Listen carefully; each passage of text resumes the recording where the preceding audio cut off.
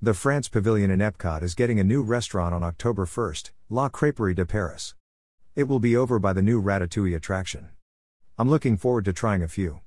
It's a table and quick service restaurant. For now, the table service restaurant will be open on a first-come first-served basis. I expect it to be rather busy, of course. It's a traditional crêperie with a menu inspired by the Brittany region of France. Everything is made from scratch and to order. La Crêperie de Paris will serve traditional Brittany hard ciders.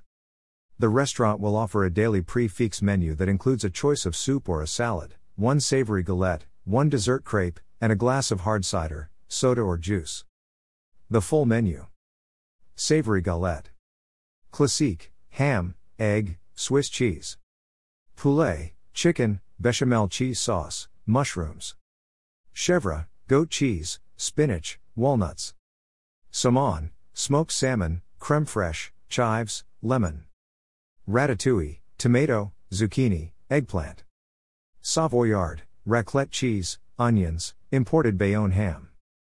Sweet crepes. Gourmand, hazelnut chocolate spread, whipped cream. Banane, banana, caramel beurre salé. Melba, peach, red berry sauce, almonds. Poire, pear, chocolate ganache, whipped cream. Pomme, caramelized apples, caramel beurre sale. There is also a quick service option, crêpes à emporter at La Crêperie de Paris.